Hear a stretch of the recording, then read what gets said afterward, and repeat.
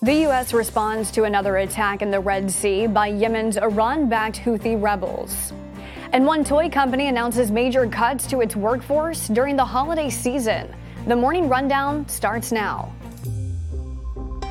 From the Straight Arrow News Studio, bringing the stories that matter to you from across the United States and around the world.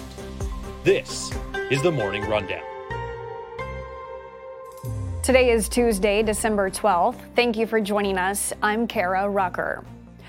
Iran-backed Houthi rebels in Yemen are claiming responsibility for an attack on a Norwegian commercial tanker, the latest incident involving the militia group that has been targeting vessels in the Red Sea. The Houthis say the attacks are a show of support for the Palestinians and vow to continue until Israel stops its operations in Gaza. According to U.S. Central Command, the tanker was attacked by an anti-ship cruise missile launched from the Houthi-controlled area of Yemen. The owner of the vessel confirmed there were no injuries on board, but the ship suffered damage and caught fire. The company said the tanker was on its way to Italy, though the Houthis claim it was bound for Israel. As the Houthis continue to escalate their attacks, the United States is in talks with other nations to form a naval task force to escort commercial ships in the Red Sea. Central Command said while there were no U.S. vessels in the vicinity at the time of the attack, the USS Mason responded to the tanker's mayday call and was providing assistance. The Supreme Court has agreed to hear a petition from special counsel Jack Smith concerning the federal election interference charges against former President Donald Trump. The special counsel is asking the justices to weigh in on whether or not the former president has immunity from being prosecuted. In his petition, Smith asked the court to reach a ruling quickly before a federal appeals court has a chance to weigh in an effort to prevent any delay from a March 4th trial date. Smith writing, quote, "It is of imperative public importance that respondents' claims of immunity be resolved by this court and that respondent's trial proceed as promptly as possible if his claim of immunity is rejected." Smith adding the United States recognizes that this is an extraordinary request. This is an extraordinary case. In October, Trump's legal team filed a motion to dismiss the case, claiming the former president has absolute immunity from being prosecuted for actions allegedly committed while he was in office. The judge overseeing the case rejected Trump's motion. Trump's lawyers notified the district court last week that he would be appealing and asked that the proceedings be paused. Hours after Smith filed his petition, the Supreme Court agreed to consider the request on an expedited basis, giving Trump until December 20th to submit a response. Reacting to Smith's petition, Trump's team said the special counsel was trying for, quote, a Hail Mary by racing to the Supreme Court and attempting to bypass the appellate process. Trump is facing 4 counts for allegedly trying to overturn the results of the 2020 election. He has pleaded not guilty to all charges.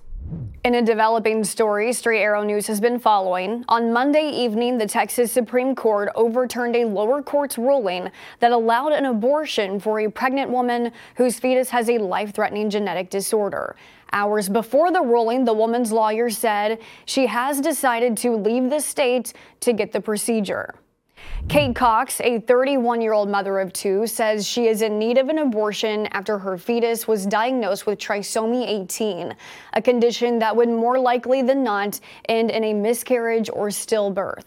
The Center for Reproductive Rights, who is representing Cox in her lawsuit, says the window for an abortion is ticking as she is more than 20 weeks pregnant. According to court documents, doctors told the Dallas mother that the pregnancy is unlikely to end with a healthy baby, adding that with having 2 prior cesarean sections, this pregnancy could have severe complications for her health and future fertility.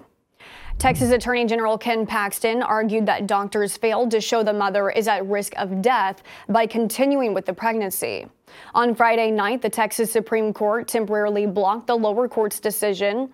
In its ruling Monday, the state's highest court said Cox's situation did not provide sufficient grounds for an exception to Texas's abortion ban.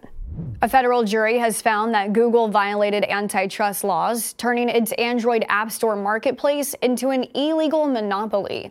The weeks-long battle in federal court between Epic Games, the maker of Fortnite, and Google ended on Monday with a federal jury siding with the video game company. Epic accused Google of tilting the playing field and charging expensive fees of up to 30% to app developers. Google says it will be appealing the decision. Google argues that its fees have been lowered to compete with Apple's App Store, adding in a statement, quote, "This is not the behavior of a monopolist." In January, the court will discuss what changes Google will need to make to its App Store. Toy company Hasbro has announced it will be laying off nearly 20% of its workforce in a sign of the current sluggish state of toy sales, even during the holiday season. The Rhode Island-based company behind Monopoly, Play-Doh, and Transformers announced Monday it will cut about 1,100 jobs. This is on top of the 800 layoffs earlier this year. The latest cuts are expected to be completed within the next 18 to 24 months. Hasbro said the layoffs were necessary as the company tries to rebound from a slowdown in sales following historic highs during the pandemic lockdowns. According to research firm Circana, U.S. toy sales this year were down 8% through September. Finally this morning, it may have been some wizardry or just plain luck when a woman found a first edition copy of a Harry Potter book in a bargain bin at a shop in Scotland 26 years ago. At the time, it only cost her about $12. Now that same book was just sold at auction for $69,000.